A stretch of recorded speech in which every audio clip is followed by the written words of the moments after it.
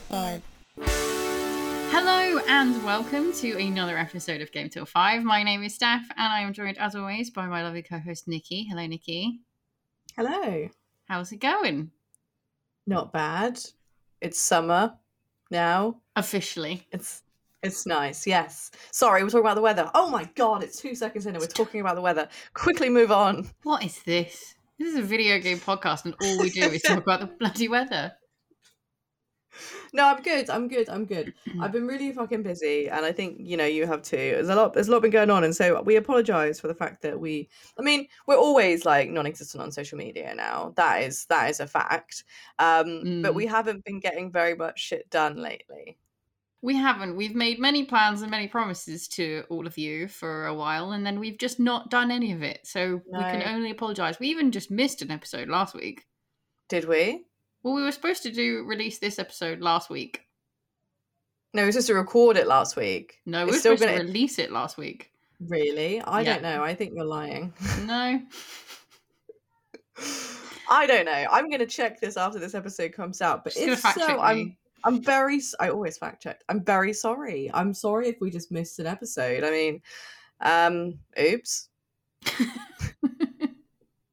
Look, the world has opened up again. We're allowed to go outside and be social, and the weather is nice. It's hard to We've gotten carried away. We've gotten super carried away. We've gotten drunk a lot, and with people, with human beings, and we're realizing what hangovers are.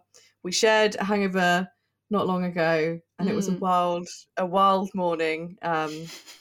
We watched The Labyrinth, and I watched a lot of a show called Don't Hug Me, I'm Scared. If you know what it is, you're probably wondering why the fuck I watched that when I was hungover. Yeah. We had lots of nice foods. We're getting proper carried away, guys. We're progressing. We've been given a little bit of freedom, and my God, have we abused it? We're like 16 again. We really are. Listening to emo music again, it's great fun. I know. Anyway, sorry, how are you? That was all me. Oh, yeah, fine. As you've described, there's been a lot going on, lots of things and stuff, and we've been allowed out, and I'm enjoying sun. Things and stuff. Things and stuff, I think, is the best way I can describe anything that's going on. Yeah. That's good. Cool. Things and stuff. We don't have any news other than the fact that we will be hopefully doing merch things soon. Hopefully, maybe. Who knows? Watch this space. We're very sorry. No news from us. But today is a good episode, because the reason why I think I wanted to do today's episode, which is top 5 zombie games, is because Resident Evil Village came out not long ago, and we're riding on that bandwagon. So we can talk about zombies today. We're not. We can't claim to be riding on the bandwagon of a game that's been out, I'm pretty sure at this point, 3 months. It's not been 3 months. That's such an I'm Googling when it came out. It's been a month. It's not a month. It's longer. Time is going too fast. It was released in April. April what though? Like late April, April 18th or something. Oh fucking hell. Look, I've only just got it, all right? So we're riding on the bandwagon of my hype. The world revolves around me. We're relying purely just on your streaming schedule at this point. Yeah, I'm the main character in my life. Oh Jesus! It came out a few months ago, right? I don't know. It's chaos. That's what happens. You're crying and we're only like 5 minutes in. I know. I did actually think of a good reason why we'd be doing this, and it wasn't just because you've been playing it. There was another reason. I've forgotten it now. I'm pretty sure this was the only reason. It's just you. Yeah, that's fair. It's just you. I think it's because we came up with that idea around the time it did come out, and we just delayed it. Yeah, I think that was the point. We were going to release this when the game came out, and then we just didn't. Then we just came up with another idea instead and went with that. Yeah. A less bandwagon-y one. Let's get into it. Yes, quick, What are you buying? How about a game of Lucky Hit? Hadouken! A three-headed monkey! Oh! Let's go!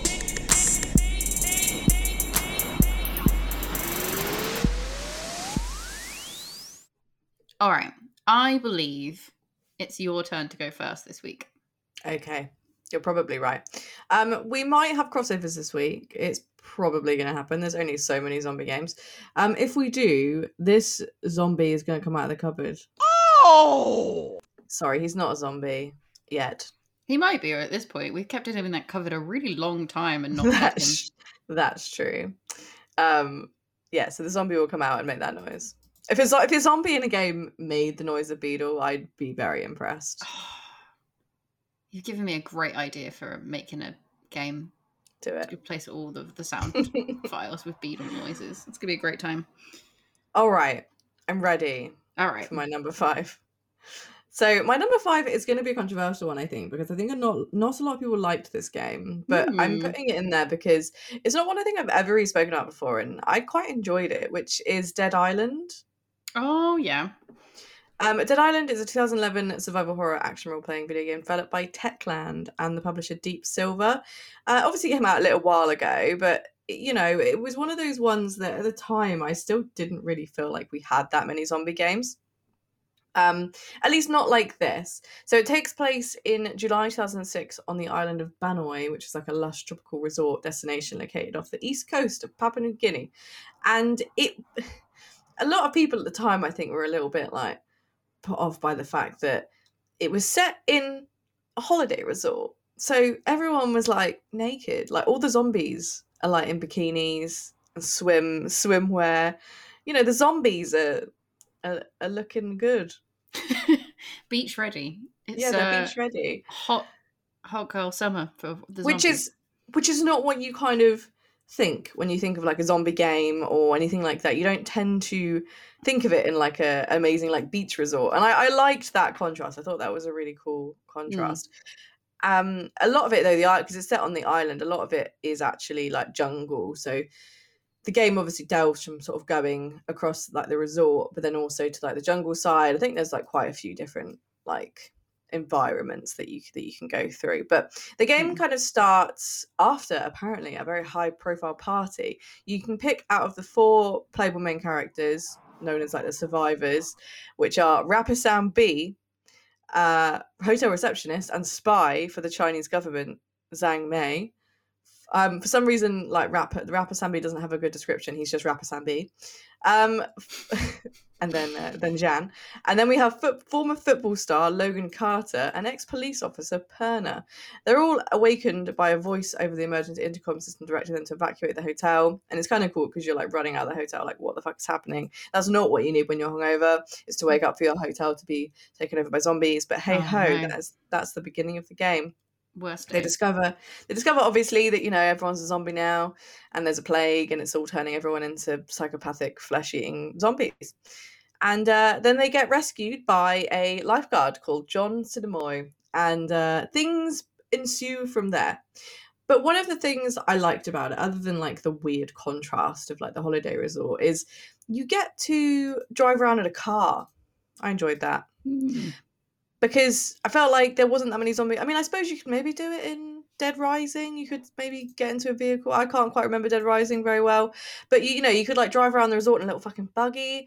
But the probably most redeeming feature about this game was when it introduced multiplayer. And I used to play it with a few friends. And I really enjoyed it. Like, it was silly. Like, this is the thing, like, with this game. Like, it is... The way I've described it, it's a silly zombie game. It's not like super fucking serious, you know. At the end of the day, you're wandering around and there's like zombie boobs everywhere, but it's endearing, I think, in its own way. And the fact that I was able to play a zombie game with my friends, I just thought was fucking cool. And I think that was really what sold it to me. You know, I played it as a single player game too, but you know, having that involved in it was something that I hadn't. You know, there's Left 4 Dead, that was multiplayer, but not one that felt like more of an RPG with friends. Yeah, for sure. Like, I didn't ever realize that you could have multiplayer on this game. I just knew it as like the single player RPG type thing and open world one. But having friends in it sounds way better. Yeah, Yeah, it was awesome. And exploring it and stuff, and like going around in the buggies and just doing silly things. Like I was definitely the sort of person that would just pick up a can of fuel and just run up to someone and just blow them up. Yeah, that seems like something you do.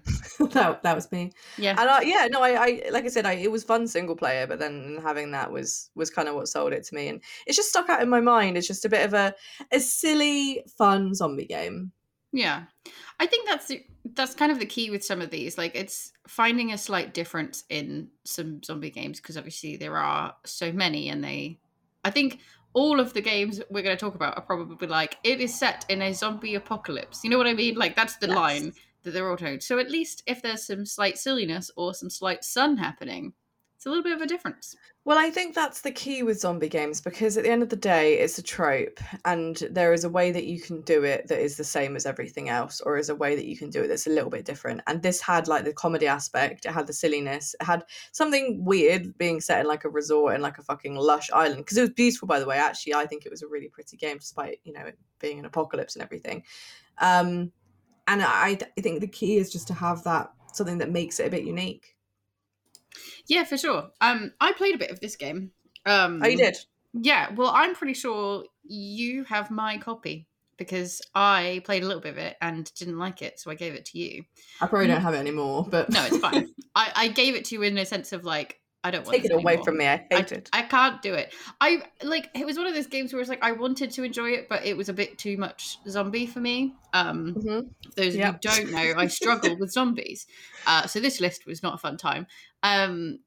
But it was definitely one of those ones where I thought I would like it because it was set in this like sunnier kind of area. I thought the fact that I could see, like a beach resort would save me from my slight fear.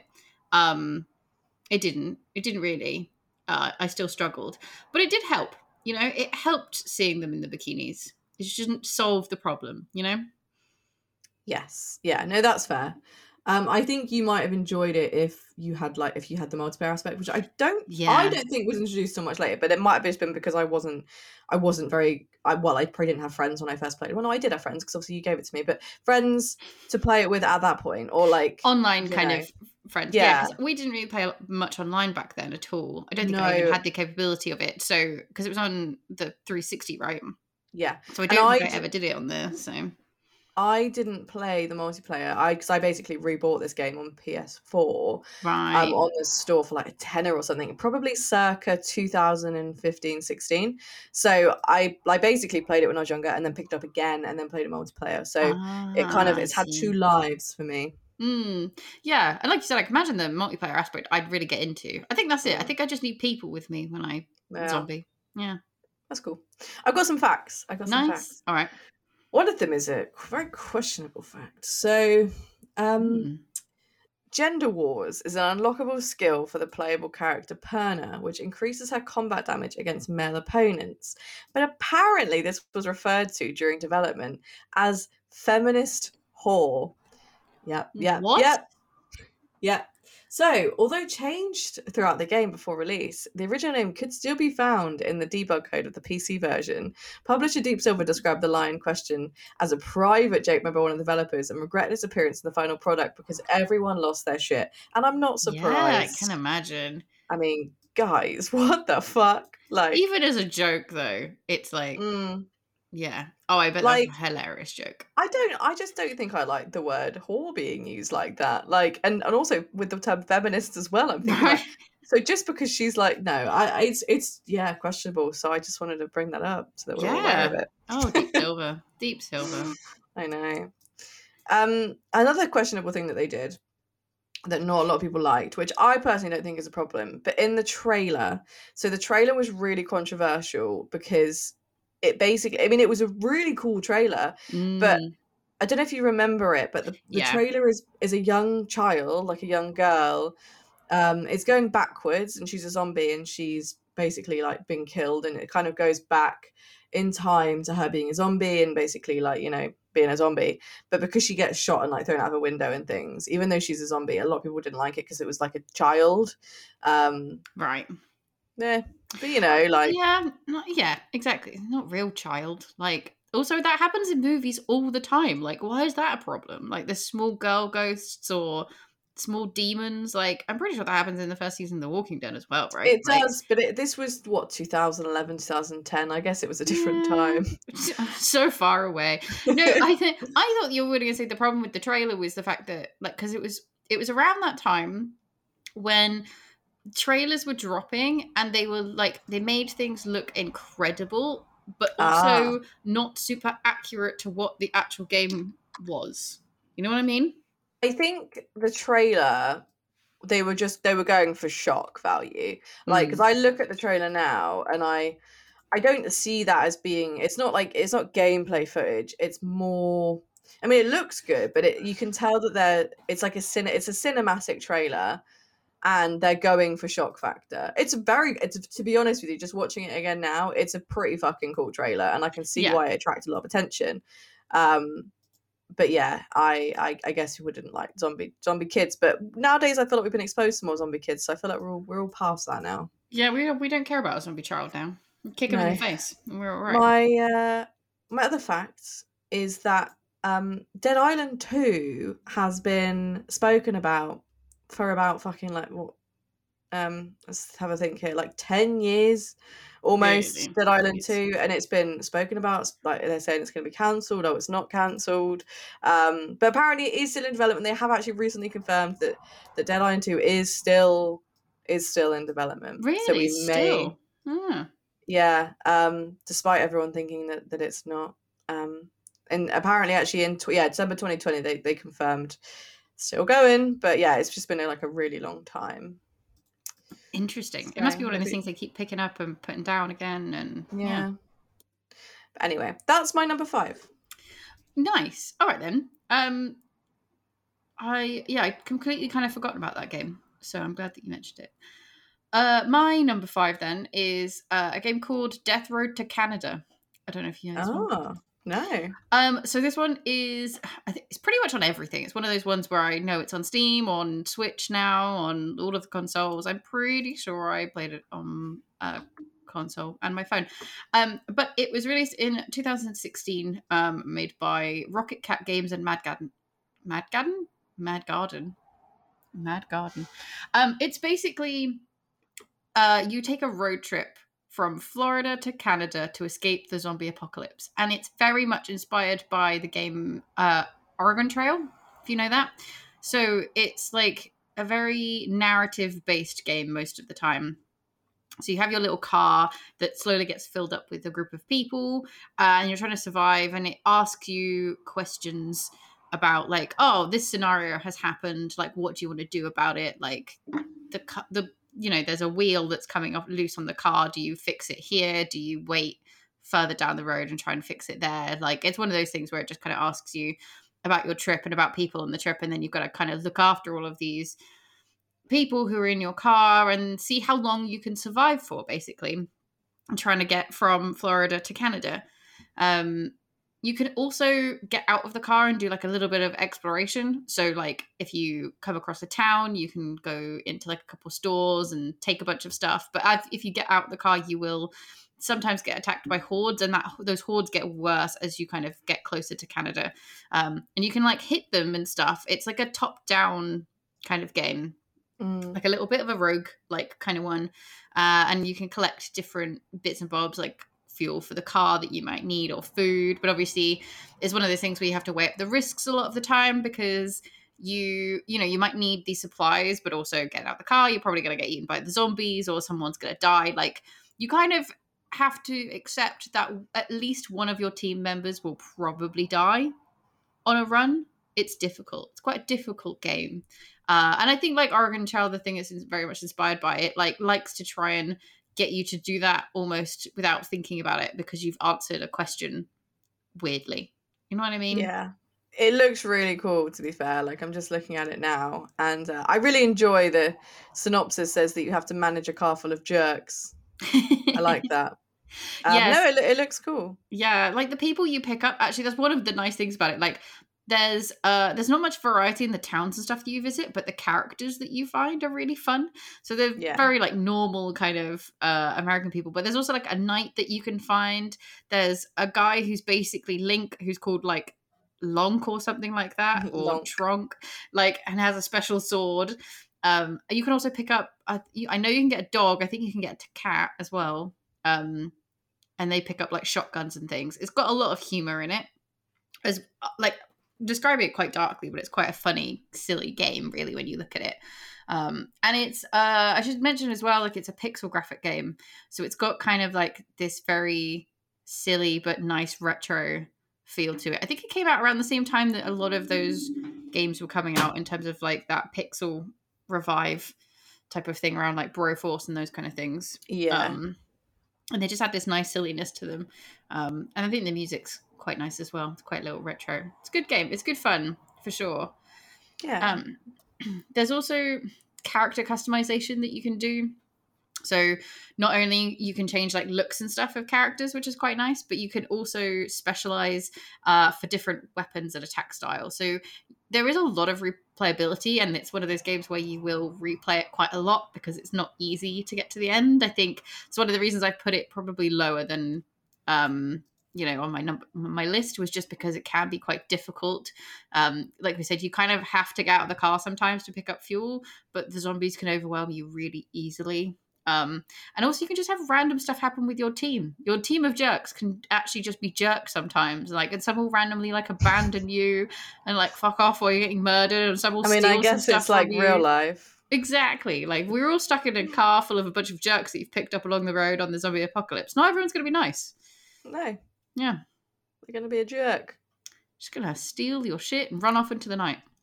No, it looks cool. To be fair, I'm quite interested in, I'm kind of tempted to play this because I feel like, I don't know. Just the more I watch it, I'm like, I need like a high intensity game like this in my life right now. Yeah, I think you'd like it. I think it'd be a good game for the Switch as well. It just feels like one of those nice handheld things, because a lot of it is mostly around the narrative side of things, like picking the answers and stuff. But also, you got a little bit of bashing in there, so it's good for that too. Amazing. I do have some facts. One fact in particular, because I couldn't find many. And that was, so during the game, you can have this event that happens to you called More Valuable Than Gold. And basically your group finds some toilet roll, and you must then work out what to do with this valuable commodity. And so it said like the devs accurately predicted the value of toilet paper during a crisis, as shown by our current situation of toilet roll when it happened. I was going to say, it's like they predicted that shit. Yeah, they knew it would be valuable. So these devs are onto something. Either they planned it or they're just smart. So either way. And that was the only fact that I could find for it. But yeah, so that's my number 5. Cool. My number 4 might be a crossover, I'm afraid. Oh. My number 4, a little bit lower on the list, I know it's probably going to be a shock, is Resident Evil 7 Biohazard. Oh, okay. It's not a crossover. Yeah. I suppose you've not probably finished it yet, have you? I have not, no. That's fair. So Resident Evil 7 Biohazard is a 2017 survival horror game developed and published by Capcom. I've spoken about this game in length many times. I am not going to fully delve into it properly because I'd just be repeating myself. But to give you a real quick synopsis, you control the character of Ethan Winters. He's drawn to a derelict plantation in Dulvey, Louisiana by a message from his wife Mia, who was presumed dead since going missing in 2014. And you go looking for her, and you find her in a basement of a house with many, many weird people, a family, in fact. And it's a crazy time. You can see it's very heavily inspired by the whole PT era, and they've properly taken that aboard. It's the first main series game to use a first-person view as well. It's a typical Resident Evil game, though. It has puzzles, you shoot stuff. It's a cool story. I like it a lot, and that's kind of why I wanted to put it in here, because I think genuinely, what they've done with it, especially what they ended up doing with VR, it's just worked really well for the series, and I feel like I like where Resident Evil is going. Obviously, we just recently had Resident Evil Village come out. I'm still playing that at the moment. And yeah, I just think it was a real nice sort of checkpoint in the Resident Evil series, where it kind of took a little bit of a turn, a little bit of a change, but they've done it really, really well. And yeah, I had to put it somewhere on my list. Yeah, it's fair. To be fair, it's one of those ones where, because I'm only halfway through, it doesn't feel like a zombie game, but I know there are them in there. You know what I mean? Because I know what you mean. Far, I've only seen the family, really. No real creatures. Yeah.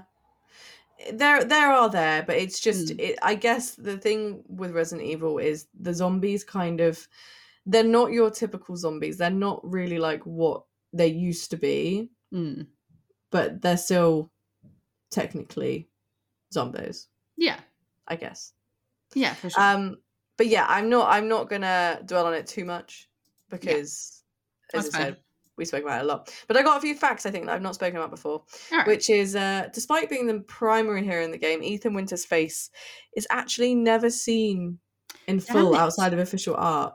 Ethan Winters. That's true, actually. I don't think I know what Ethan Winters looks like. Until now. Until Resident Evil Village, I think we now know what he looks like. I think. Yes. I don't know. We probably know what he looks like. I think there was like a bit of outside stuff when 7 came out, like in some general pictures, but now we have like a full clear view of his face, and he doesn't look like what I expected. But yeah, in 7, like no one really properly knew, because there was an image of him, but like his face was like really darkened out, so you couldn't really see him. Yeah. Yeah. Nice. And I got some other ones, which is these couple are just Easter eggs. These are just Easter egg for other Resident Evil games. So apparently there is a picture of Arklay Mountains from Resident Evil, the first one, which is hung up in the main hall area of the Baker's house, dated several years before the mansion incident occurred. And also there is a special pistol called Albert 01 found in the last chapter, which is named after the main antagonist, Albert Wesker. Its design looks similar to Samurai Edge pistol he used in Resident Evil 5, and the pistol is also used to incapacitate BOW's weapon dropped from the helicopter to aid the player defeating the last boss, which is a homage to the first game, where Brad Vickers tossed a rocket launcher down for Jill or Chris to destroy Tyrant. So I love an Easter egg. I'm always going to love an Easter egg. But yeah, they're short and sweet, because I do not need to speak about this game anymore. That's fair. All right, we won't dwell on that one. We know it's Zombos. We know the series. It's good. Yeah. All right, then I'll just quickly move on to my number 4 then. So my number 4, I don't know if you would have played this one either, but my one is Zombie U, or Zombie. Ooh. It's also known as Zombie. Just Ooh. Zombie. Zombie. Ooh. It's also just known as Zombie on any other platform that is released. Zombie U is only the title for the Wii U version, which is the version I played. So I feel like it was apt keeping this one. Yeah. I did play this, by the way, just to put you did? a bit of it, not loads of it, a bit of it. Yeah, cool. So at least you know what I'm on about. So yeah, this was released by Ubisoft. I can always forget it's a Ubisoft game. In 2012, originally on the Wii U, like I said, that's how I played it. But I think it's now available on Xbox One and PC and some other areas that I think you can get it on. Basically, you play as a survivor of the zombie apocalypse set in London. Again, a zombie apocalypse happened, and you are a survivor of it. I feel like this is going to be the description for every game we talk about today. You pretty much just have 2 main people talking to you and asking you to do stuff for them. It's one of those, it's you kind of wake up in an area and you just get told to do stuff by people who keep asking you to do things for them. One is called Prepper, who's basically just making the best doomsday bunker ever, and he really wants you to just help him with it. And then the other is a doctor who has kind of worked out this cure and is hiding out in Buckingham Palace. So you kind of go off and do things. A lot of the main objectives of this game are just to go explore and gather stuff. So it's quite simple in that sense, but it's got quite a cool feature in which it has permadeath. So when you play as your character and you die as that character, you will be respawned, but you will be a totally new survivor. So you will look totally different and be totally different. And then to get back all of the stuff, because it's a lot about inventory management and gathering lots of neat stuff that you need, to get back that stuff that you lost, you have to go and find like the zombie version of your survivor and kill them and steal back all your stuff from them, which I thought was a really cool little mechanic to just kind of have in there, you know, having some zombies stealing shit. Gotta go back and get that. Yeah. So there's that version. The other cool areas of this were, if you played it on the Wii U, you got a lot more interesting stuff happen. So for the Wii U, they used the like gamepad, so the really big thing that basically made it a giant DS. You used that thing for a lot of stuff, so you could like interact with your mini-map on your touchpad. You had to scan the area for certain things, so you could kind of like hold it up and move it around the room to kind of scan for different items and things like that. And then the best thing was that you could kind of use it a little bit like a motion control to like smack zombies in the head with it. So one of the weapons that was your like base weapon that you never lost was a cricket bat. And it was really satisfying just clonking zombies on the head with this cricket bat, a la Shaun of the Dead cricket bat. I like that they threw that one in there. Yeah. You know, we're English, it's set in London, we've got to have cricket bats to defend ourselves with. So it was one of those things where it was quite a novelty, I guess, but they just did it quite well. And I can't really imagine playing this game without those kind of little novelties. I can't imagine it being like, I feel like it would be fun, but just not quite the same. You know what I mean? Yeah. If you didn't have that side of things. Another cool feature they did was apparently if you could take your picture of your face using the camera on the gamepad, and it would zombify you and put you in. Oh, that's really cool. Yeah. It would also, I think, if you had other Miis, like people's profiles and stuff saved, it would like take the names of those Miis and put them on zombies wandering around. So you could be attacked by like you. You would turn up in my game and attack me for some reason. I'd have to smush you. That's fucking cool. Right. Be like, damn it, Nikki, you've murdered me again and taken all my stuff. I mean, that's like real life. Yeah, that happens. If we ever played a game that involves that kind of things, I'm definitely doing that. Yeah, she's already done it many times. But yeah, that's kind of it for Zombie U. Like, I don't really remember much more about plots and stuff. I don't think there was a crazy twist or anything for story-wise. It was just quite fun, and it just had some interesting mechanics with all of its Wii U stuff. So I've got some facts. Or again, a fact. I keep saying facts, and then I'm like, no, I've just got one fact. I didn't do great with my facts this week. So apparently, originally, this game was supposed to be a Raving Rabbids game called Attack of the Killer Rabbits from Outer Space. I don't know why that they changed it, but apparently they were like, no, we need to change this. And I think eventually it became more of an SPF, like closer to what the game was, and then it became like Killer Freaks from Outer Space. And then I think eventually they, like Ubisoft, just attached zombies to it. But it went through quite a lot of weird movements. That's a weird journey. Right, that's what I was thinking when I was reading this. And I kind of wish that we'd had Zombie U, but with all the little rabbits from, you know, I think that would have been a good game. Yeah, I played this on PS4, I think. Oh, interesting. Because I think it got ported to like a few different consoles. Yeah. I think it was like, it came out in 2012 on the Wii U, but then it came out a few years later, I think 2015 on everything else. Yeah, no, but it was cool. Like, I enjoyed it. I don't think I played it for long. I think I might have only played it for like an hour. I can't remember why. I didn't stick with it. I probably did get a little bit freaked out. I would have loved it if it was a multiplayer game, I think. I think I would have really enjoyed that. I think that would have worked well. But yeah, no, from what I played, it was cool. I like that it was set in London as well. Yeah. And like I said, I think a lot of it would have been lost without the kind of like movement controls and all the stuff that you could have done with the Wii U controller, to be perfectly honest. Like, there wasn't much else to it, so I can kind of see why you probably would have put it down quite quickly. Yeah. But yeah, it's a fun game. It's definitely like a fun zombie game. I was pretty scared most of the time, but I got through it. Good. Yeah, so that is my number 4. Awesome. Okay. So, my number 3, is a game that I still hold in quite high regard. I don't think that you played it. I don't know. Correct me if I'm wrong. Is Dying Light. Yeah, no, I've not played this game. Okay, so it came out in 2015. It's a survival horror video game developed by Techland, the same people who made Dead Island. Oh, nice. So, but it was published by Warner Bros, so it wasn't like 100% the same people, but it was Techland. The game story follows an undercover agent named Kyle Crane, who's sent to infiltrate a quarantine zone in a Middle Eastern city called Haran. When he arrives, he must decide between completing his mission and helping the survivors. So there's kind of like a little bit of a socio-political aspect to the game, which is cool, and I liked that, because you kind of go down there and you're like, right, I'm doing some undercover shit, and then you realize that actually the higher ups are pretty fucked up, and you just want to kind of help people at that point. You realize there's a lot of blackmail, a lot of shit happening, and you're in ground zero. It's pretty shocking. There's a lot of bad things happening. Like, humans are it's one of those games where humans are like just as bad as the zombies. But it's really, really cool. It's very like parkour. Parkour. There's loads. I think that's one of the things that like everybody like remembers and thinks about when it comes to this game, because you basically like can just jump across like buildings. You get to do like cool parkour shit.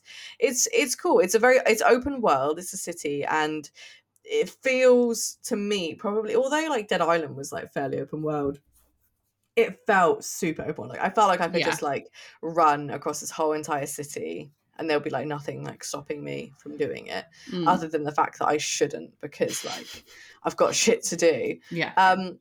There's also a day and night cycle, which also makes an open world feel really realistic. So the cool thing about the day and night cycle is that zombies are really slow and clumsy during the day, but at nighttime become like increasingly aggressive and like way hardcore, which I always thought was a really cool dynamic. So there's like other zombies that come out that are like real fucking meanie. So you're like, I do not want to be out here at nighttime. Better sleep.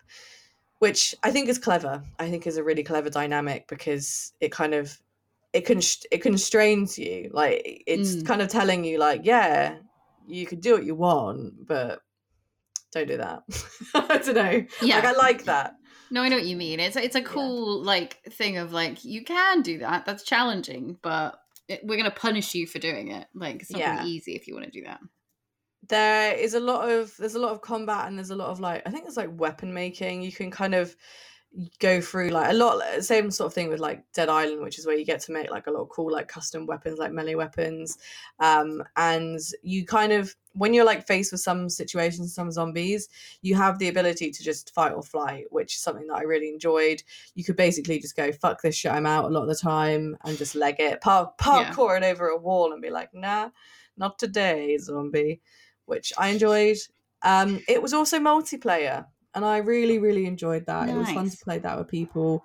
Again, I played it initially by myself. I can pretty much complete the game, I think, and then I went back to it, and then like found people, and that was fun. And I must say, actually, about this game was a really, really, really cool side missions. There was really interesting side missions in this game, so you could just kind of wander off and just find like someone that needs help in like their house, which I thought was just like a nice touch. Yeah, it makes the world feel a little bit more alive and interesting when you can kind of find those little things, rather than it just being like dead. Yeah, well, that's it. Like, there was people, and they were like functioning, and there was kind of like little settlements, like tiny settlements. But it was cool, when you come into the settlements, you kind of feel like you can have a bit of a breather, and then you like go straight back out into the zombie land. And yeah, no, it was just a generally overall really, really good zombie game. I feel like they got more serious from Dead Island. Dead Island was a bit silly, a bit stupid, but like Dying Light was like a real like fucking serious, good zombie game. Yeah. And the second one should be coming out soon, any day now. Well, maybe. That is a game where I know that it's been announced or coming out for a long time, and it's just been plagued by lots of stuff. Yeah. I've got some facts. One of my facts is apparently the story was inspired by both Heart of Darkness, which I'm pretty sure is a game that we both know. Yeah, we know that game. And The Plague. I'm not sure what The Plague is, because this game obviously came out in 2015, so it cannot be the game that came afterwards called Plague. I don't know what The Plague is, but it was inspired by it. Yeah, I've never heard of The Plague. This is just a little bit of a fact about the multiplayer, is that although you can come together as a 4 in the multiplayer and do stuff together, you can also do a multiplayer feature known as Be the Zombie that allows a player to play as a particularly strong and fast and effective mutant called the Night Hunter and invade other players' servers, which is cool. Oh, just fucking shit up. Nice. Yeah. I've just realised I've got loads of facts for this game, and I'm going to read them all. Apparently, during the Rupert the Gunsmith submission, a pink teddy bear can be found in Rupert's apartment. Activating this bear will make it say, "I love you." As the player continues to activate the bear's dialogue will change, and it will insist you stop touching it. If you proceed to activate after this warning, its eyes will turn red, and the bear will then explode. Amazing. Yeah. A cool reference to another fantastic zombie game is during the bunker side quest on the uppermost accessible floor is an elevator crawling with bugs. Inside the elevator is an enemy resembling a clicker from The Last of Us. When the enemy is killed and looted, a weapon modification called clicker can be obtained. So I enjoyed that. Yeah, that's cool. Also, another reference to another zombie game. So many references. Is that I actually remember seeing this in the game as well, is that there's a bakery called Left for Bread. Oh, amazing. Which is obviously a reference to Val's co-op zombie shooter. I need to open this store myself. This needs to be my store. Please do. Please do. Left for Bread. Right, I'll be right back. I'm going to go become a baker. In the Japanese release of this game as well, which is a really interesting fact, they turned the colour of the blood to green. Oh.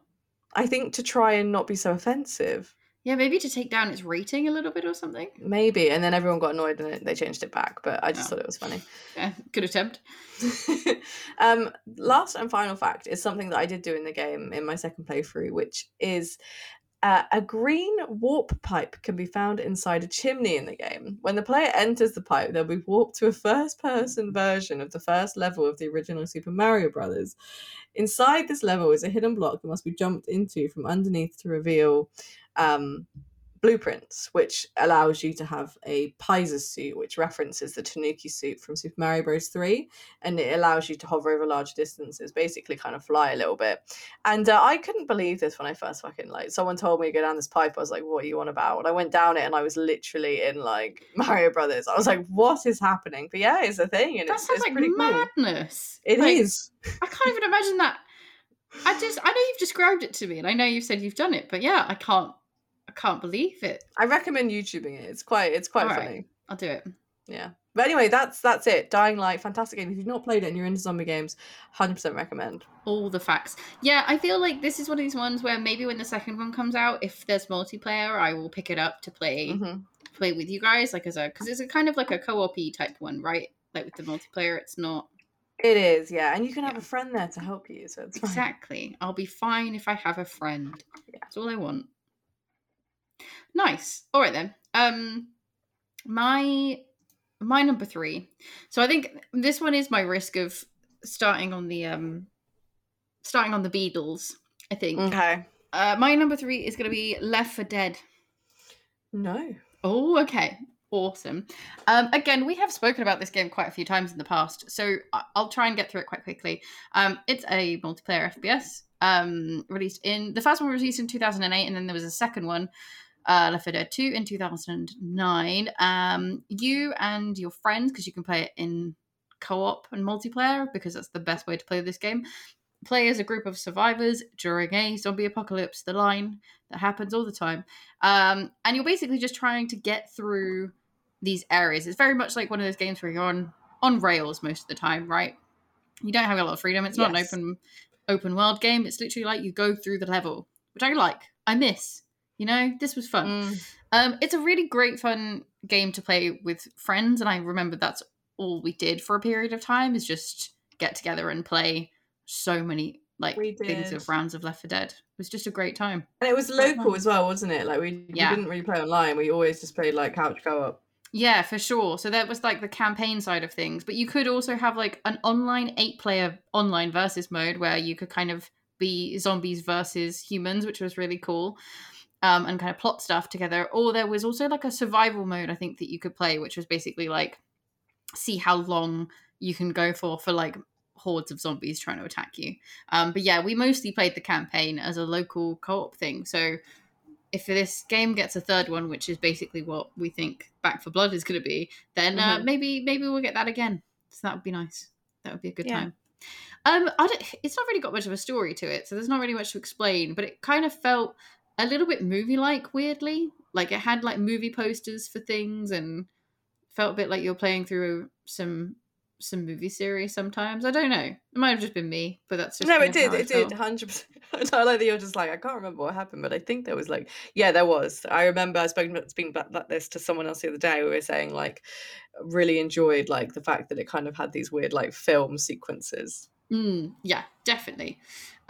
Which kind of goes into a little bit about one of the coolest things of this game, which was that the AI that ran in the game that does things was actually called the director, which was basically because instead of fixed spawn points for enemies and items, the AI, the director, would place them in certain areas and certain bits in the game of various quantities and positions and stuff based on each player's like current situation, their status, their skill level, and location during the game, which basically made it new every time you played through it. Oh, that's cool. Which is why the witch always moved and things like this. Yes. Which you could never quite work out where they were going to be. It just kind of kept on moving. Apparently it also created mood and tension with like visual effects, music, and character lines and stuff. So it would play certain things at you to kind of build up tension and stuff at certain points as well. So it was really like a director following you around, which I thought was really cool. Yeah, it was clever, to be fair. Like I played it not long ago, and I think the way that they do it is, especially for back then. Yeah, definitely. Yeah. So it's just this AI that they built. It just kind of runs everything. And yeah, it just works really well. And I don't think we ever, playing it back then, realized like that's why it was so interesting and so fun to replay each time. But that's what it keeps doing. We spoke about the monsters before, but the zombies in there are just brilliant. Like all the different types. There's not many games that play around with zombie types, I think. And these ones are really cool. You've got jockeys, smokers, spitters, hunters, chargers, tanks, boomers, and the witch. Yes. Which is always the worst. Although I really hated a smoker as well, because they had a really long tongue and they'd like grab you around the neck and like hang you up and cough on you. I hate the ones that jump on your head. Oh, the jockeys. Yeah, they're so fucking annoying. And they like run across the floor as well. Like yeah, they were so difficult to shoot until they were on someone's head. Yeah. Yeah. They were just gross. There was a lot of gross zombos.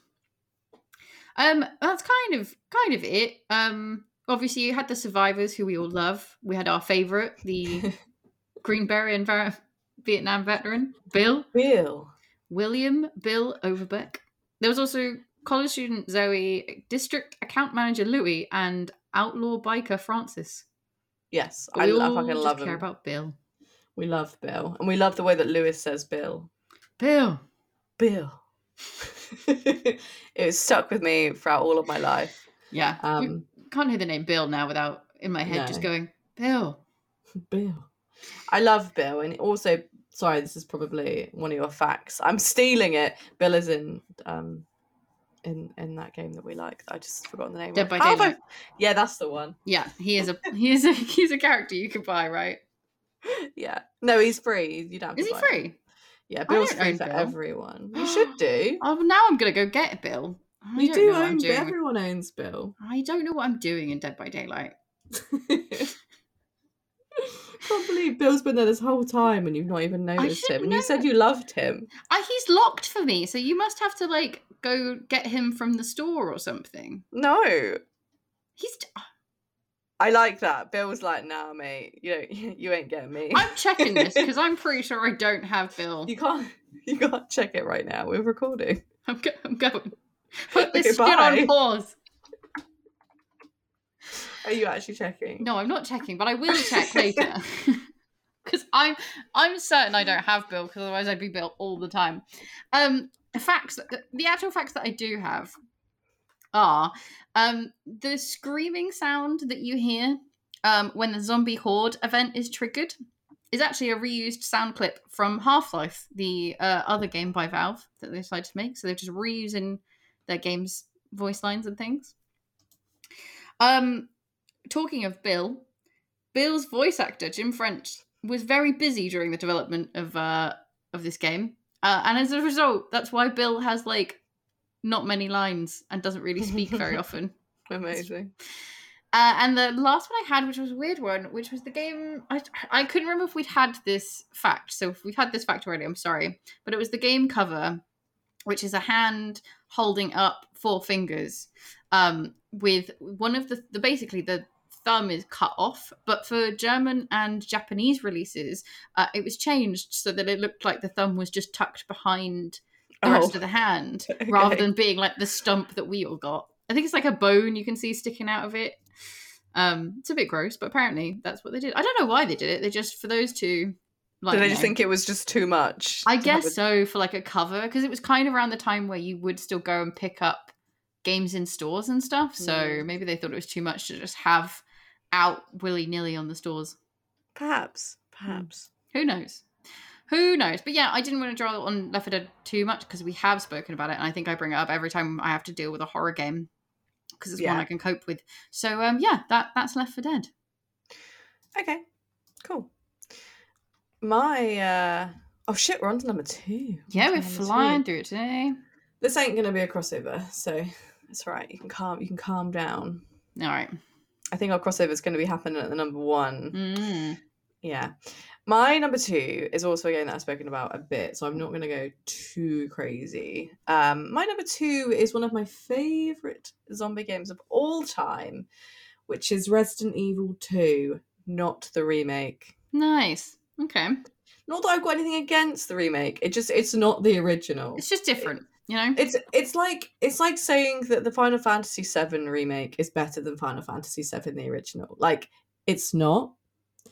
It's amazing, and it's an amazing homage to it, but it's like it's not. It's a different game. Yeah, it's not the same. Like, it's.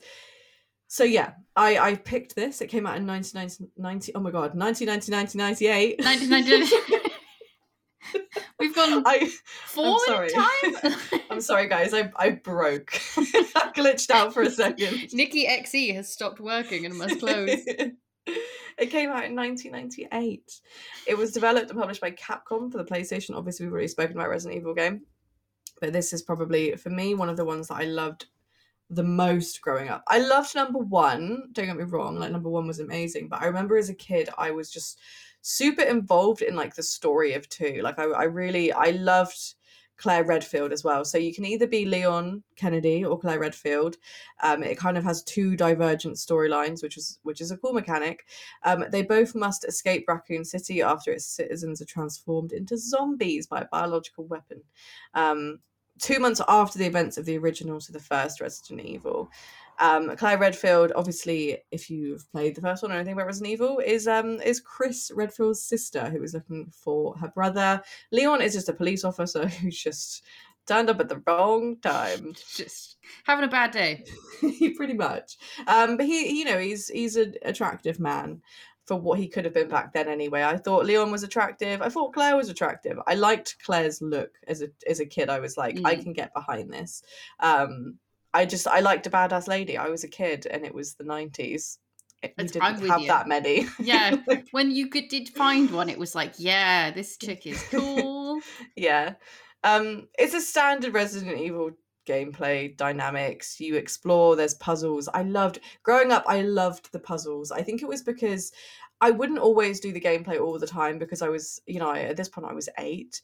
My brother and my dad would do a lot of it and I would like help with the puzzles though, and I really enjoyed that. Later on I played the game throughout myself, but I don't know what it is about Resident Evil, just always fucking great puzzles. Yeah. And I always liked the idea of having puzzles and then like the heavy horror combat as well. And I think that stayed with me till today, I don't know what it is about, having the pressure from fucking bloodthirsty monsters and then also like a puzzle to do. I don't know what it is, but I'm into it. It's the kind of pressure you need to get shit done. I know, exactly. But yeah, obviously the main difference, as I said, was the branching paths, like from the first one with having both Claire and Leon.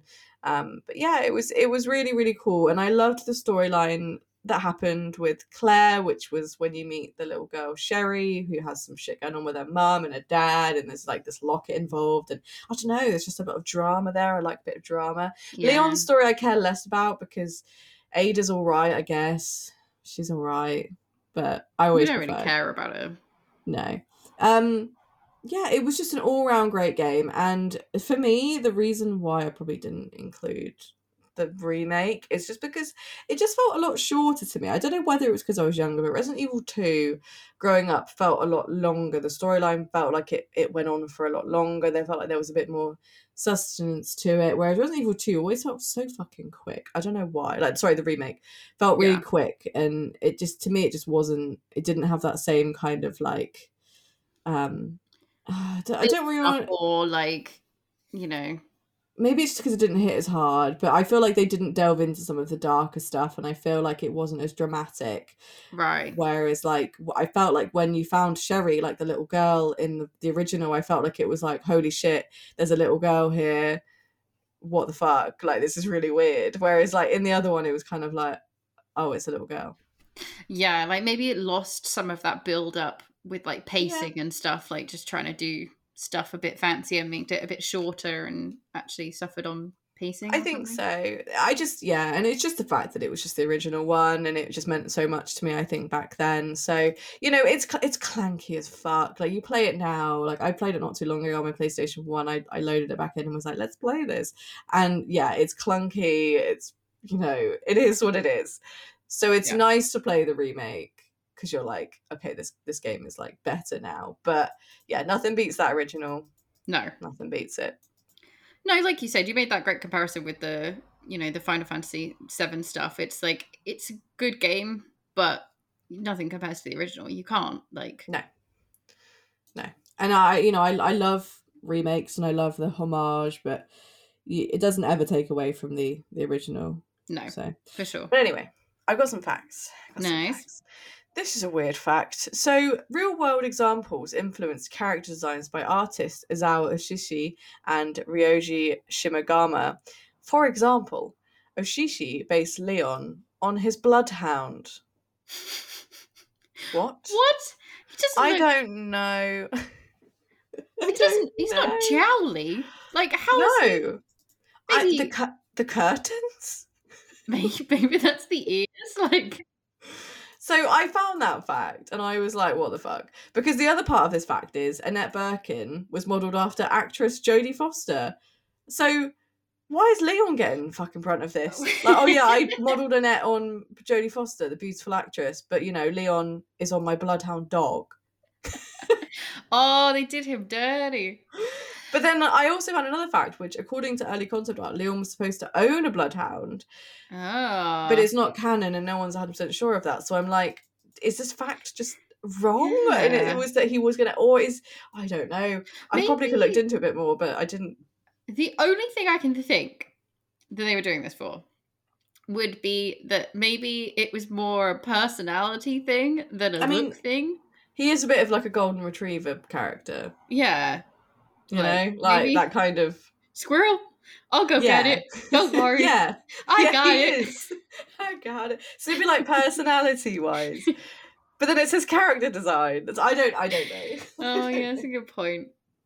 I'm not 100% sure. Can character design personality? I don't know. Yeah, I mean, it could do. I guess maybe that someone somewhere maybe has done a morph of, you know, Leon's face into a bloodhound. We'll see how close it is. We're going to have to look this up. Yeah. My only other fact, which is a pretty cool fact, is that Resident Evil 2 appears in the British sitcom Spaced in the episode Art, in which a character hallucinates that he is fighting a zombie invasion. Space director Edgar Wright cited this episode, inspired by Resident Evil 2, as the basis for his zombie comedy film Shaun of the Dead, which starred Sean. Amazing. Wait, Simon Pegg? Sean. Why did I say Sean? Oh, Shaun of the Dead, because his name was Sean. Shaun of the Dead. Sorry. His name was Sean, but his actual name is Simon. Sorry, which contained Shaun of the Dead, which contained Sean and Simon Pegg. I forgot Simon Pegg's name. All right, I thought it's all right. It was Sean close. Pegg. It's not like it's really far away. Like it's close. They're both S's. I'd like to say that in that moment of silence, my brain went Sean Penn, Sean Bean, and then you luckily came in and said Simon Pegg. But for some reason, that's what was going through my head. I think you just got stuck on Sean's. Just Sean Bean, Sean Penn, Sean. I'm glitching out today, guys. I'm tired. It's been a long day. It's 9999. It's 99998. Help me. I'm just with you rocking back and forth, yelling about nines, and every so often just listing off a bunch of famous Seans. Sean Bean. That's it. Sean Penn and Sean Bean. I don't even know any more Seans. Name another. Oh yeah, name another famous Sean. Shh. Sean. No, that's it. There's only 2 Seans. There's only 2. I do think you spell it as well. There's Sean only Connery. Oh, God, I'm so sorry, Connery, Mr. Connery. How did we forget? May he Mr. rest Connery? in peace. I love you, Sean Connery. I'm so sorry. The best Sean. The best. To be honest, I'm gonna say he 100% is the best Sean. Yeah. Sorry, other Seans. Yeah, you're good other Seans. Don't get me wrong, but Mr. Connery. Anyway, sorry. That was my fact. Segue over. So it inspired Shaun of the Dead, which is pretty fucking cool. Nice, very cool. That's it. Is that the end of the facts? Yeah, that's it. We're done. All right. Okay, so my number 2. My number 2 is The Walking Dead, Telltale. I'm really glad you included this because I ended up getting rid of this off my list. So I kind of knew you'd have it, so I was being a little bit risky. Yeah, nice. All right then. Well, I'm glad then because it's not a crossover like I thought it was going to be. This is an episodic adventure game. We've spoken about this a few times again, so again, this might be quite a quick one. It's made up of 5 episodes and was all released around 2012 by Telltale. You play as Lee Everett, a university professor and convicted criminal who basically, in the zombie apocalypse, like everything is happening in the zombie apocalypse in all of these games, finds a young girl called Clementine who's just by herself and decides that he's going to take care of her until he can return her to her parents. And off you go into the adventure, into the world, to the happy, happy land of The Walking Dead. I was reading the synopsis and plot of this game again. I forgot how much shit goes down in this first game because there are a series of games all kind of based around the same characters and stuff that you meet in this one. But I just forgot how much was in the first one. So much stuff happens to these guys. It's insane. It does. You know, they've got a lot to deal with. But yeah, off you go. You meet other various survivors and you have to deal with other scenarios and people and all of their I will remember this bullshit. Yeah, exactly. Everyone remembers everything in this game. Like bloody elephants. Never forget. No. What I think... So we've spoken about this before, but I think what made this game so different when it came out was Telltale were kind of known for doing point-and-click games. And that's kind of it. But it was mostly around puzzle solving and things like that. Until this one, which was basically, there's not really any puzzle solving to do. It's more just about trying to get you to make morally ambiguous choices all the time. It's very much one of those games where you don't ever know. It's not very clear. It doesn't really give you this is a good thing to do and this is a bad thing to do. It's not like Mass Effect's Paragon and Renegade system where it's I'm doing a good thing or I'm doing an evil thing or... And it royally stresses me out. Yeah, it's a stressful time. Because you just don't know. Sometimes I feel like I did something that I thought was a really nice thing to do. And then a child died. Exactly. It kind of feels like it tricks you sometimes. Because it's one of those things where, of course, they're not going to describe exactly what happens, but even if it's in its questioning, it's there's no easy way to work out what's going to happen next. It's not oh, who do you save? This person or this person? It's oh, who do you give the rabbit to? This person or this person? And you have no idea what that means. And you do something and then you're well, that was a terrible decision. I wish I'd never given that flower to that poor child. Which I think is fantastic, and I think it works so well because life is not that clean cut. Yes. In Mass Effect, Paragon, Renegade, you know what's good and you know what's bad. But hey, maybe that's too easy, Yeah. And I think that's what they decided. They were nah, we're not making this easy. For sure. And for it being basically a full narrative game, there's a little bit of wandering around, picking up stuff, putting it together, but really minimal. Most of it is just about the, you know, the conversations you have and just watching the storyline unfold. Like, that's where the intensity of the game comes from completely. So you're right, it makes total sense. It makes it so much better, and it's won so many awards for like everything. It's highly regarded as a really great game, and I think it reflects really well on the material it's based on. Like, the Walking Dead comics as a series is very much like that. It's very not straightforward morally half the time. And obviously, is it Robert Kirkland that wrote them? Like, Kirkland? He was helping in write this, and I think it kind of goes to show with how well they did for the writing and stuff of this one. But yeah, like, I actually have just realised I forgot to even find any facts about this game. I think I just got really excited halfway through my list. Wow. I just didn't even find any. That's okay. You can make some up on the spot if you like. Sure. One time, if you go into this particular field in the game, you can get a teacup. You heard it here first. Yeah. No, so I'm going to just randomly find some trivia really quickly. Apparently, that's all right. At the end of A New Day, which is an episode in The Walking Dead, Lee, the main character, walks up to Clementine and Duck. Duck is a small child in this game. Duck describes a comic he reads called Super Dinosaur. And that is actually a real comic written by Robert Kirkman, who wrote The Walking Dead. So he wrote Death One. So there's a fact. That's in cool. there. Another fact is that which I'm pretty sure we've had this fact, but I'm going to say it again. The character Doug is based off Doug Tobacco, an IT specialist at Telltale Games. I don't remember that, but I'm into it. The appearance of Doug, as well as his behaviour, is based all about him. So Doug... That's awful for that person. Right? That's not fully Doug. Just fully Doug. Because isn't Doug a knob? I can't even remember Doug. That's the thing, though. You can't remember Doug. So if you can't remember Doug, then it's a real slap in the face, isn't it? Do you know what I mean? Like, yeah. Sorry, Doug. Jeez, Doug, I'm so sorry. I've googled Doug and I still don't know who he is. I've played this game. I'm looking at a picture right now and I can't work out who Doug was. Oh, poor Doug. I'm so sorry. I can see pictures of actual Doug as well. Like photos of Doug. Yeah, and Doug looks like a happy man. Real Doug. Poor Doug. Oh, well. Doug Tobacco. What a name, though. Doug Tobacco. Interesting name. Anyway. Oh, look. Telltale. I got like an image here where it says, who saved Doug overall in the world? 25% saved Doug.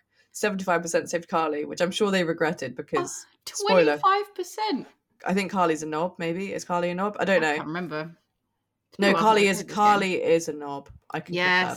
So I'm sorry. I did save Carly and I left Doug. So sorry, Doug. If you've never played this game before, I'd highly recommend saving Doug. Yeah. He may not be memorable, but I think that's because we didn't save him. But I probably would now. Yeah, now I know. Now I know the plight of Doug. I definitely save him. And also the fact that Carly's a dick.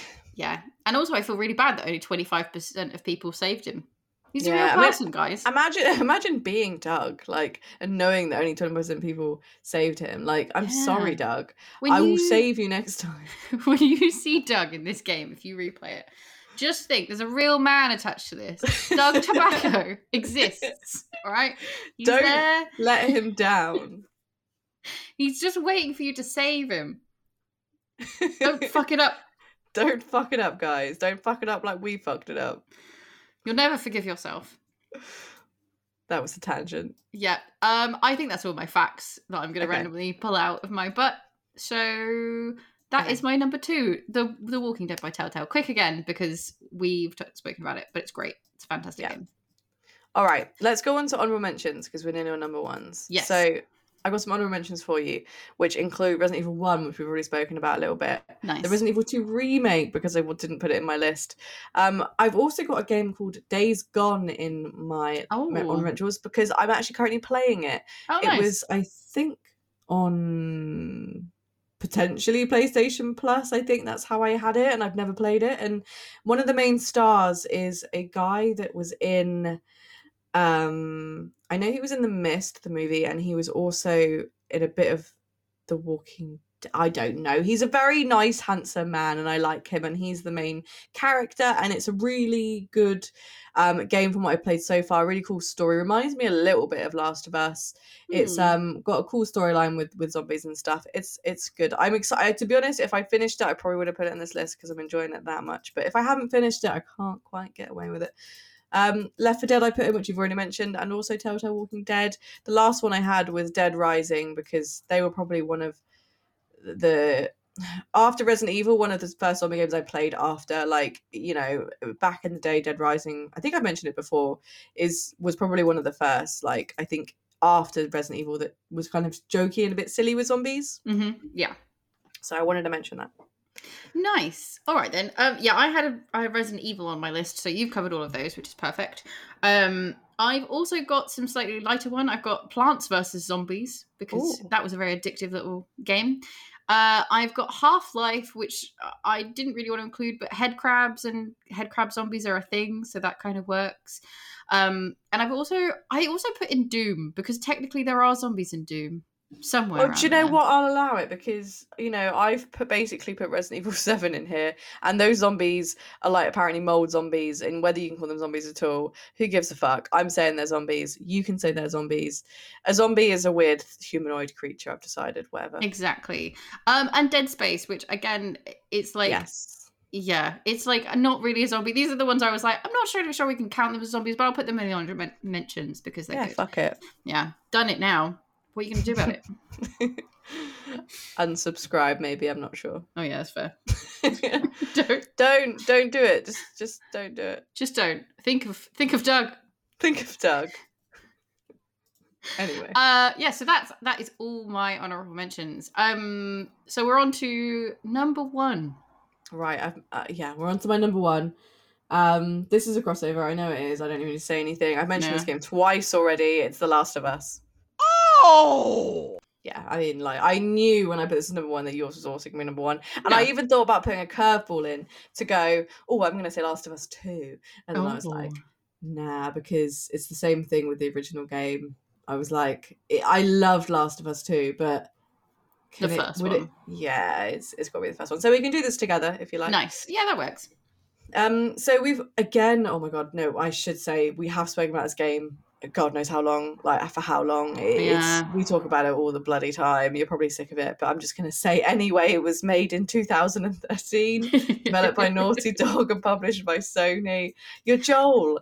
You're a man escorting a teenage girl, Ellie, across the world. That sounds wrong. It's not. He's a very nice man. He's played by Troy Baker, and he's very trustworthy, and he's a dad. He's a dad. Ellie is a cool young 13, 14-year-old girl, and you're in the post-apocalyptic wasteland with zombies. As yet again, you're a survivor of a zombie apocalypse. Is there any other storyline? There can't be. I mean, like, just for one time, I just like something different. Like, I get that it's got to be a zombie apocalypse, right? To have zombies, maybe we've got to have zombie apocalypse. But do we also have to have survivor? Could we not have, I don't know, what, do you want to like live beside them? Do you want like a town of zombies and a town of people and everyone just co-inhabits? I mean, yes. I mean, exactly it's a lot like Warm Bodies the movie, I feel, sort of. Yes. Because that kind of did a movie. little bit different. Anyway. Tangent. You are playing Joel and sometimes Ellie, and you shoot things. This is what happens when I don't have script. You use weapons, crafting, and stealth to smush zombies, but also just evil humans. Yeah. Oh, yeah, that's true. One of the cool things, though, about the zombies in this game, which is something that I'm backing up my zombie choice in Resident Evil 7, is that these zombies are kind of fungus zombies. So they're infected by a mutated fungus in the genus Cordyceps, which is a real thing in the world. Bugs get Cordyceps, and they basically gets into their brains, and they are controlled by the virus, like the fungi, and they can go up trees and they can kill themselves. Like, basically, it's a real fucking thing, and that's absolutely terrifying. But it was a really, really cool, clever way to integrate something it's right. Okay, I've just panicked everyone. Okay, guys. So Cordyceps, it may exist in our world, but it only affects bugs. It's never been seen to affect humans. Everyone's okay. But it was a way that they basically kind of twisted it so that maybe it could affect us. But as far as we're aware, we're all good. I know it's 2021 and anything can happen, but I think we're all right. If it happens, we're blaming you. Feel free, but actually, would you blame me or would you be like, shit, she was right? She saw it coming.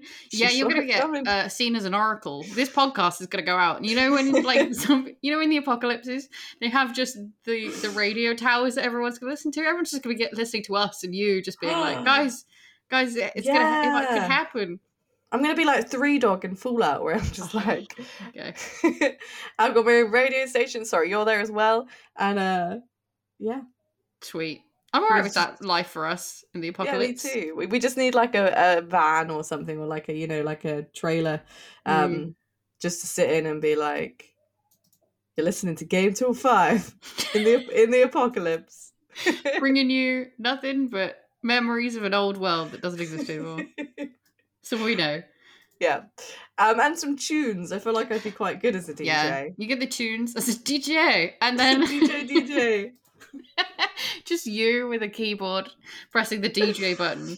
The worst part is my attention span. I'd get halfway through a song and I'd go, switch. Because this is what I do. Yeah, you sat in a car with me and I listened to a song for about a minute and I go, I'm bored of it now. I don't think we've ever gotten to an end of a song with you in the car. If you're anywhere near the stereo, it's not happening. Yes. You are not getting through that song. Yeah, I think I have ADHD. But anyway. Enough of that absolute tangent. It has a fantastic storyline. The game is absolutely like breathtaking.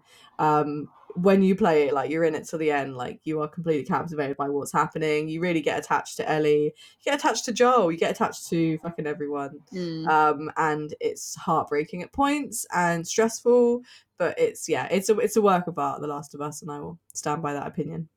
Nice. I think that's fair. You do that. How do you feel about it?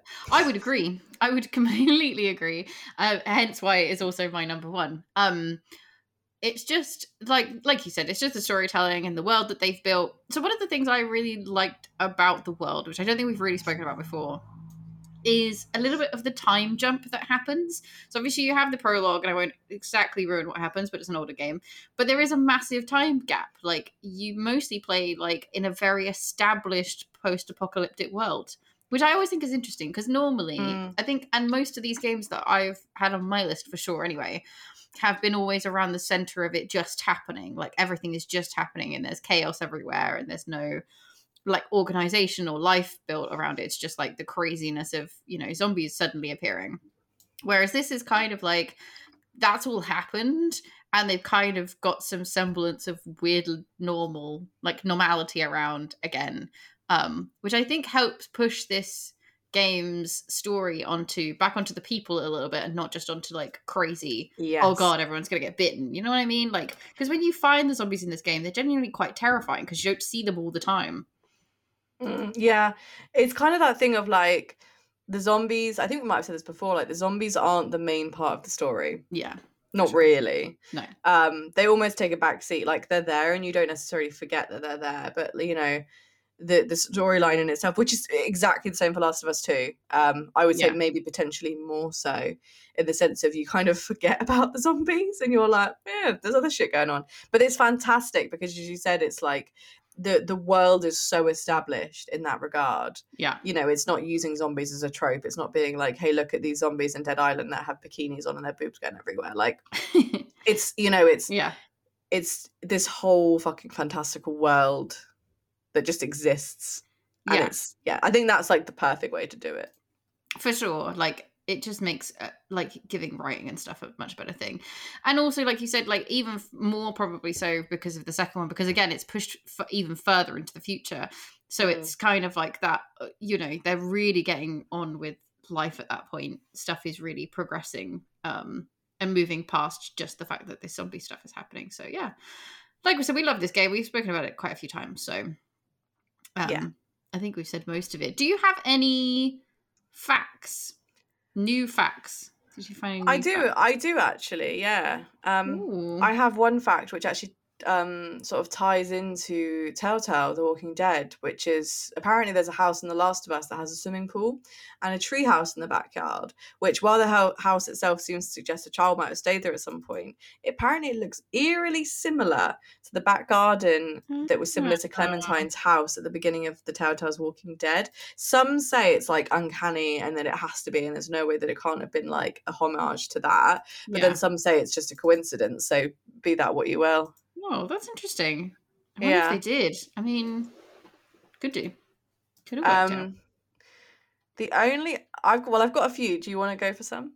Oh, sure. I couldn't remember if we'd had any of these before, but one of mine is that Joel was named after the director Joel Cohen, as in the Coen brothers Cohen, who directed No Country for Old Men and True Grit, which True Grit was one of the inspirations for the movie. The movie was the inspiration for the game. It was one of the ones they cited as weirdly.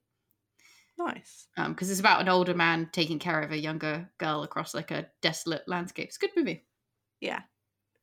Awesome. I have not a similar one, but like one that kind of ties into something in real world, which is apparently in the photograph of Joel and his daughter, she's wearing an Argentina coloured football shirt, which is a nod to Gustavo Santaolalla. I don't know how to say his name. Hang on. I've seen his name a lot, but I've never said it. Yeah. Santaolalla.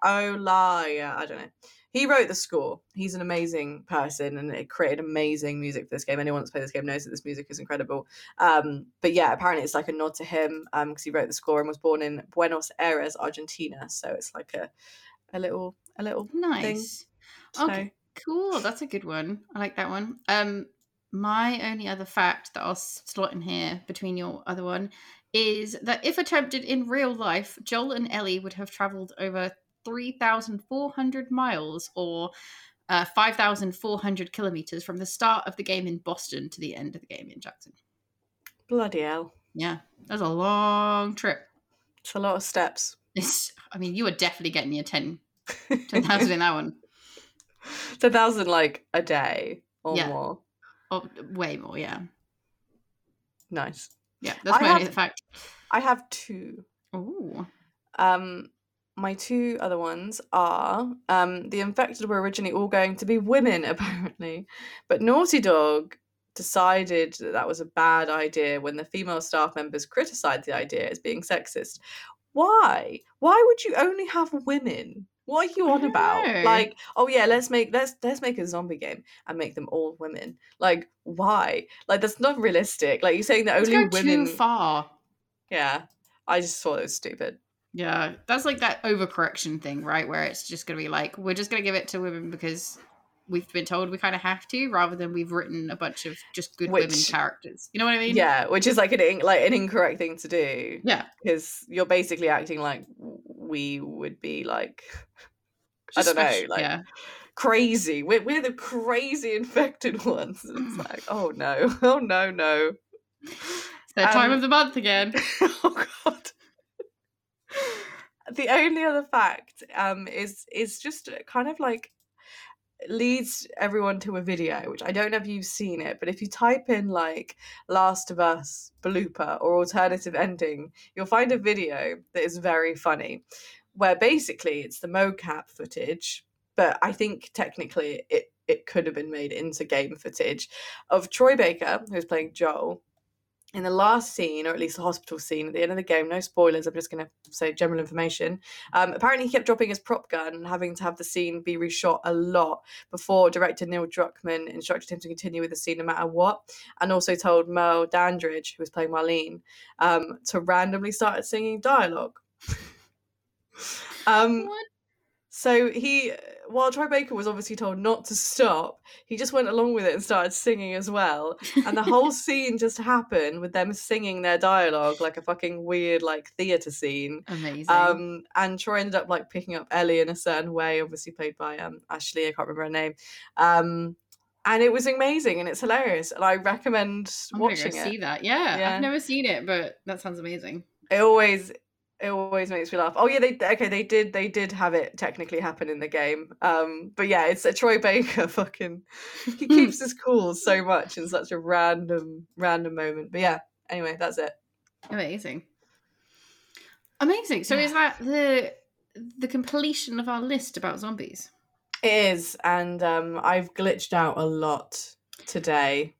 Yeah. So I'm ready for bed now. After That's that, fair. I'm ready to go dream of zombies.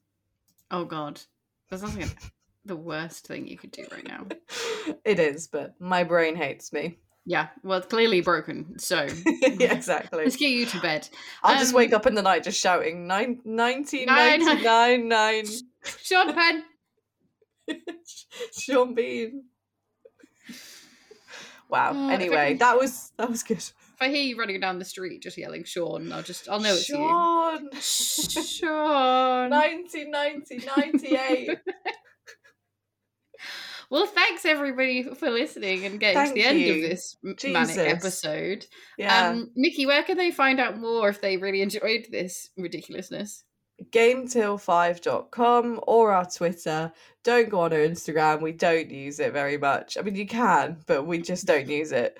But you can follow us on Twitter. We use that a bit more. But if not, just go to the website. You can find us on many streaming sites like Spotify. Yeah. If you want to listen to some more of this absolute madness. And that's it. Yep, that's all This is the end. Socials. This is the awkward end of the podcast, which we never, even after 58 episodes, don't know how to do I it. thought you were going to say 58 years then. I was like, what year is it? 1999. How old am I? Okay, right. We need to end this. We need to end this now. Yeah. Goodbye, everyone. We love you very much, and we will see you very soon. Goodbye. Bye.